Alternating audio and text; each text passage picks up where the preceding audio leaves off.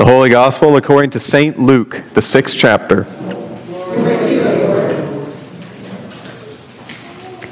Jesus came down with the 12 and stood on a level plain, with a great crowd of his disciples and a great multitude of people from all Judea, Jerusalem, and the coast of Tyre and Sidon. They had come to hear him and to be healed of their diseases. And those who were troubled with unclean spirits were cured. And all in the crowd were trying to touch him, for power came out of him, from him, and healed all of them. Then he looked up at his disciples and said, "Blessed are you who are poor, for yours is the kingdom of God. Blessed are you who are hungry now, for you will be filled. Blessed are you who weep now, for you will laugh. Blessed are you when people hate you, and when they exclude you, revile you, and defame you on account of the Son of Man. Rejoice in that day and leap for joy, for surely your reward is great in heaven. For that is what their ancestors did to the prophets. But woe to you who are rich, for you have received your consolation. Woe to you who are full now, for you will be hungry. Woe to you who are laughing now, for you will mourn and weep. Woe to you when all speak well of you, for that is what their ancestors did to the false prophets." The Gospel of the Lord. You may be seated, and the children may come forward for a children's sermon.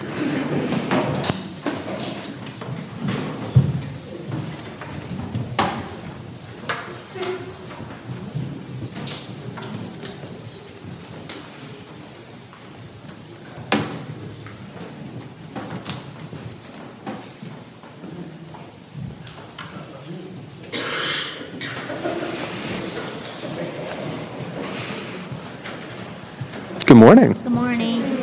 How are you? Good. Well, good. There's two words in today's lesson that we just read that I kind of want to make sure we understand. Huh? The first one is blessing. Does anyone know what a blessing is? What it means to bless someone? It's like when you get baptized and you bless us with the name of the Holy Spirit and stuff. Yeah, so in baptism we see blessing, right? Okay, what else? It's kind of like a praise. Kind of like a praise. Yeah. So we think it's something good, right? Yes. What else? Any other ideas on what a blessing is? When you say bless you. Kind of, yeah. It's the good. It's goodness given to people. So if Jesus is saying bless, that means goodness for these people. That could be good things, good objects that we can hold. That could be good actions, good things that we do. That could be goodwill, things that we want for these people. But it's goodness for these people. Now there's people that Jesus says specific blessings for today. I want you to repeat after me, okay? Okay. Blessing for the poor. Blessing for Blessing for the hungry. Blessing for the sad. Blessing for the sad. Blessing for the hated. Blessing for the hated. So, for these people, you can stop repeating, but for these people, the poor, the hungry, the sad, and the hated, God wants to give good blessings to, okay? Good things to. And that makes sense. They need something, right? We need help when we're in those times, don't we? So that makes sense. There's also a second word, and that's woe. W-O-E.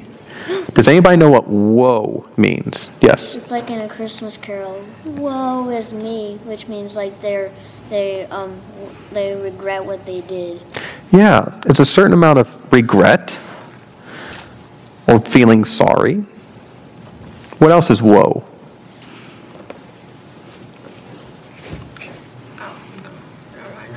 It's kind of a tough one. Yeah. I'm like, whoa. Well, it could be a surprise. WHOA. This is more that regret. This is more kind of a little bit, the next few moments won't be your happiest. Kind of the next few moments are going to be scary to you a little bit. Now there's specific people that Jesus says woe to in this text as well. Now can you repeat after me? Okay. Woe to the rich. Woe to the rich. Woe to the full. Woe to the full. Woe to the laughing. Woe to the laughing. Woe to the well-liked. Woe to the well-liked. That's interesting, isn't it? Jesus is saying that these people have a little bit of a reason to be scared. Now, in both groups, they seem to be kind of on either end of something, right? There's blessings for the poor, but there's woe for the rich. There's blessings for the hungry, but there's woe for the full. There's blessings for the mourning, the sad, but there's woe for the laughing. There's blessings for the hated, but there's woe for the well-liked. Why is that? What's Jesus saying? Yeah. Like, the people who have good things in life will automatically, like, have bad moments, and then the people with more bad moments will have good moments in life. Is it just because they're happy? No, it's because they're like, maybe they just laughed at someone who was poor.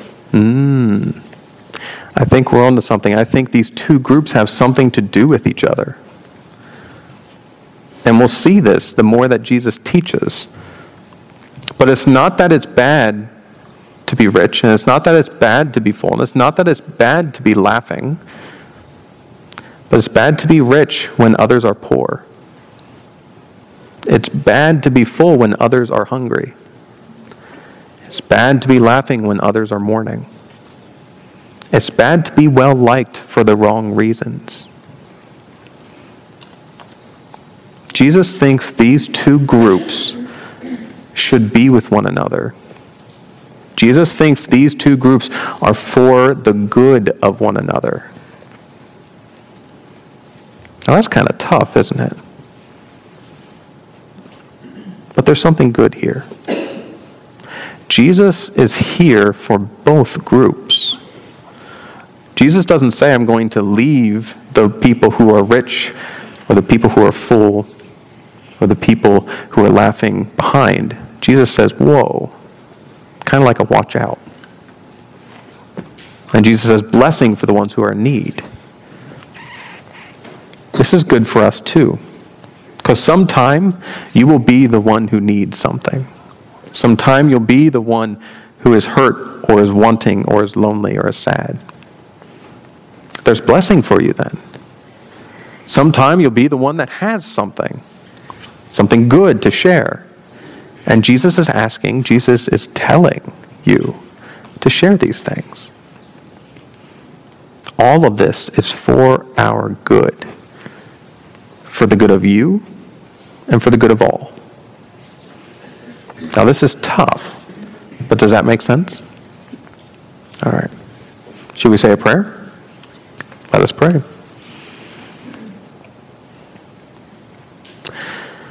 Gracious God, you care about all of us. You care about the ones in need and the ones who have plenty. We ask that no matter where we find ourselves, we would do what you would have us do, what you want us to do in all cases. That we would bless the ones in need, that we would say woe to the ones who have too much. And that at the end of the day, you would love us all, bringing us all to yourself. In Jesus' name we pray. Amen. All right. And we have a snack so that you will not be hungry.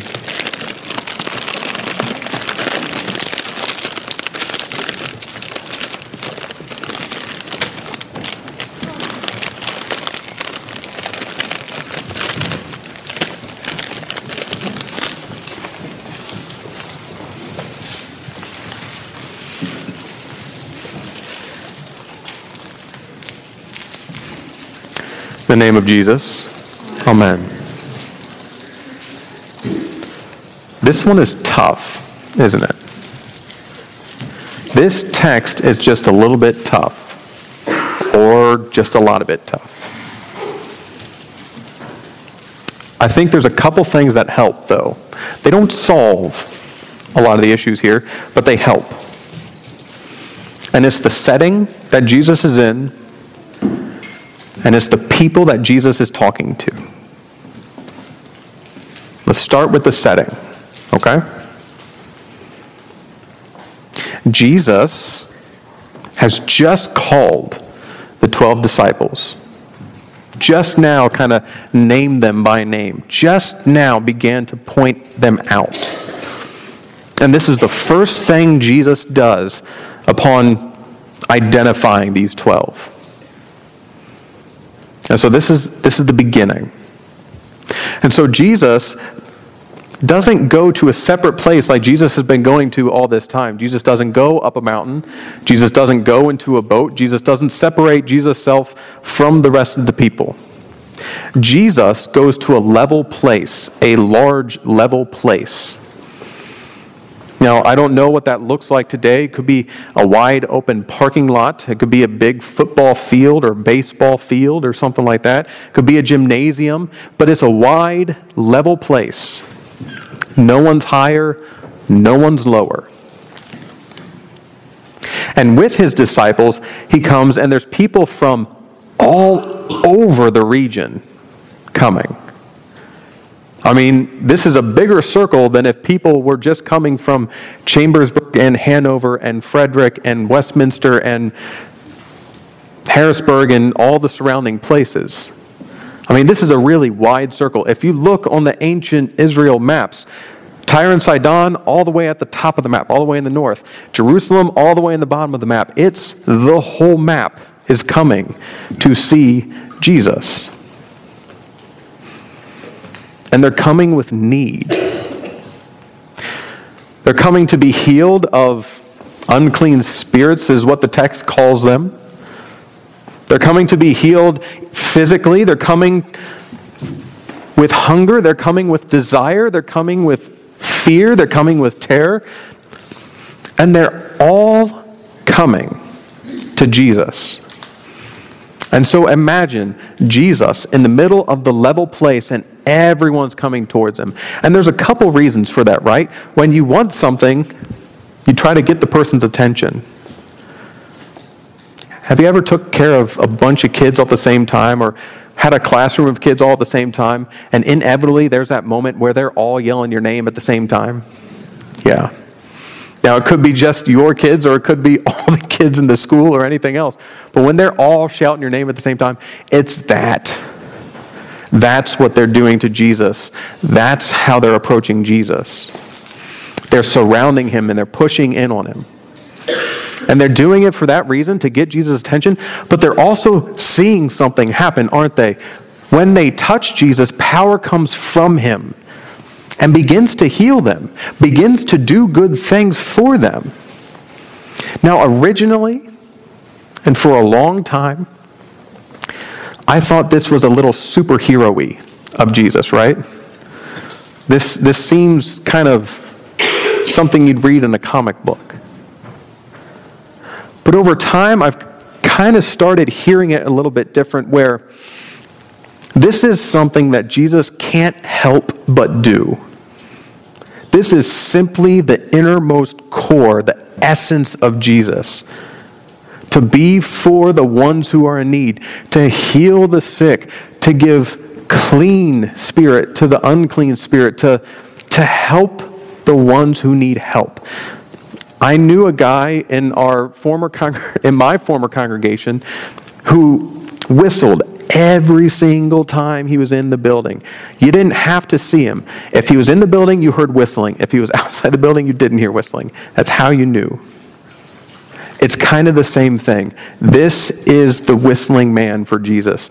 Jesus cannot help but do this.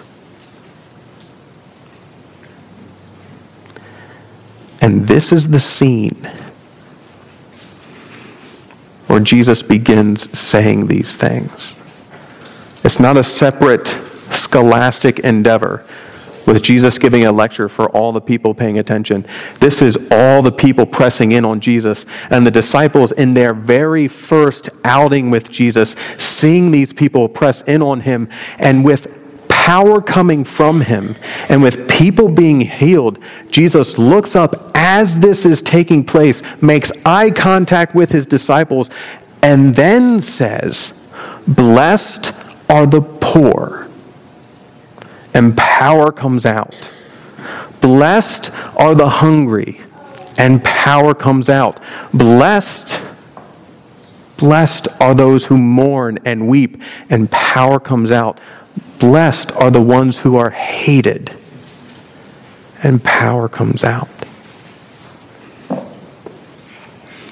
Jesus is announcing what this power is about. Jesus is announcing what it is that he cannot help but do. Jesus is announcing the center and the fullness of the good gifts of God for the people of God. This is what they're about. The poor, the hungry, the weeping, and the hated. And if the text stopped right there, it'd be a warm, fuzzy feeling and we all go home. But it doesn't. And so we can't.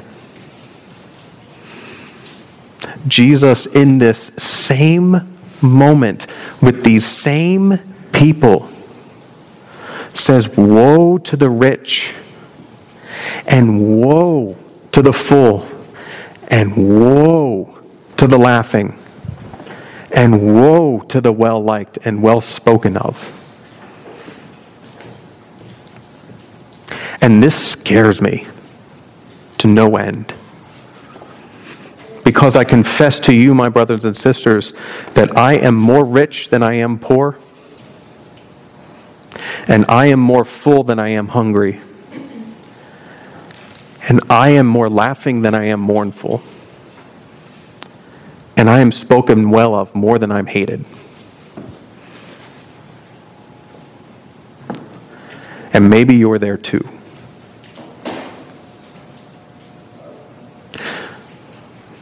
What's more is I don't like the company I'm keeping in the Gospel of Luke. There's one other place that Jesus uses woe in the Gospel of Luke. Do you know where it is? Jesus, sitting at the first and last supper with his disciples, breaks bread and says, "The one who will betray me is with me, and woe to the one who betrays the Son of Man."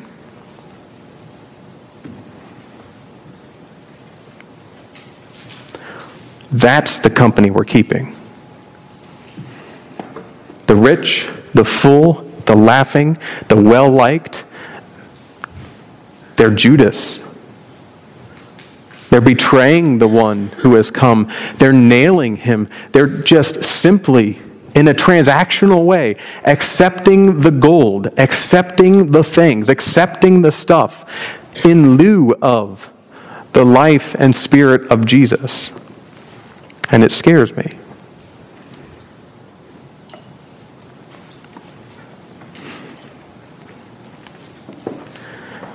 That's the setting. But there's good news here. And it's the people.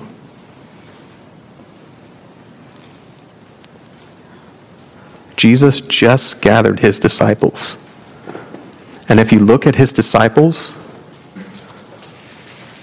they're not in the blessed column. His disciples, some of them, many of them, were rich.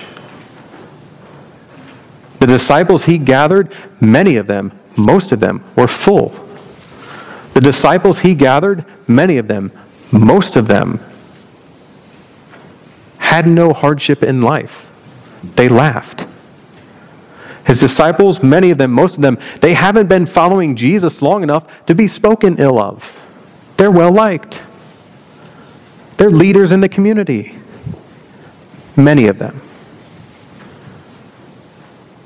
Jesus is speaking to the woes in this moment, realizing that they have to understand who they are at the beginning of this transformation, that they have to understand who they are in order to be transformed. They have to understand who they are in order to understand why Jesus is blessing others.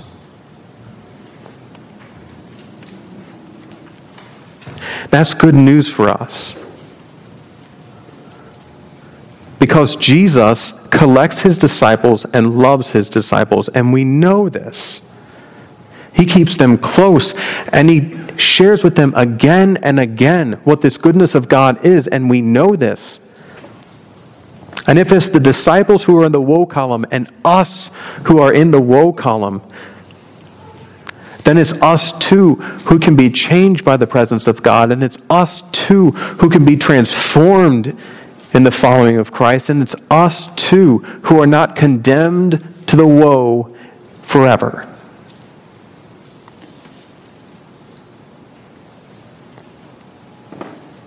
Now, like we said earlier, there's a reason for this. It's not bad to be rich. It's bad to be rich when others are poor. It's not bad to be full. It's bad to be full when others are hungry.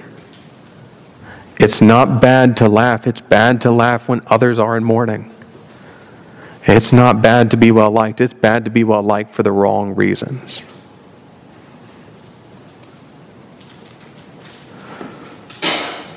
Once again, Jesus is leading both columns, both peoples, the ones that are separated quite often, towards each other, for the good of one another. The woes are not condemned forever to their woe. The blesseds are not condemned forever to their life struggles.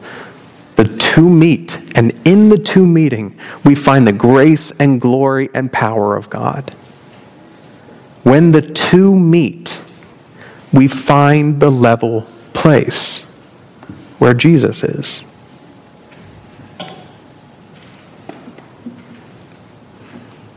Now, this is tough, and this is hard. But as we see in this scripture, this is for our good. So God be with you. God be with you if you find yourself in the woe. God be with you if you find yourself in the blessed. And in whatever struggle you're having in this text, God be with you in knowing that you are blessed and loved in it all. God will not abandon you. God will not forsake you. God simply wants good for you and for all. Trust this. God be with you. Amen.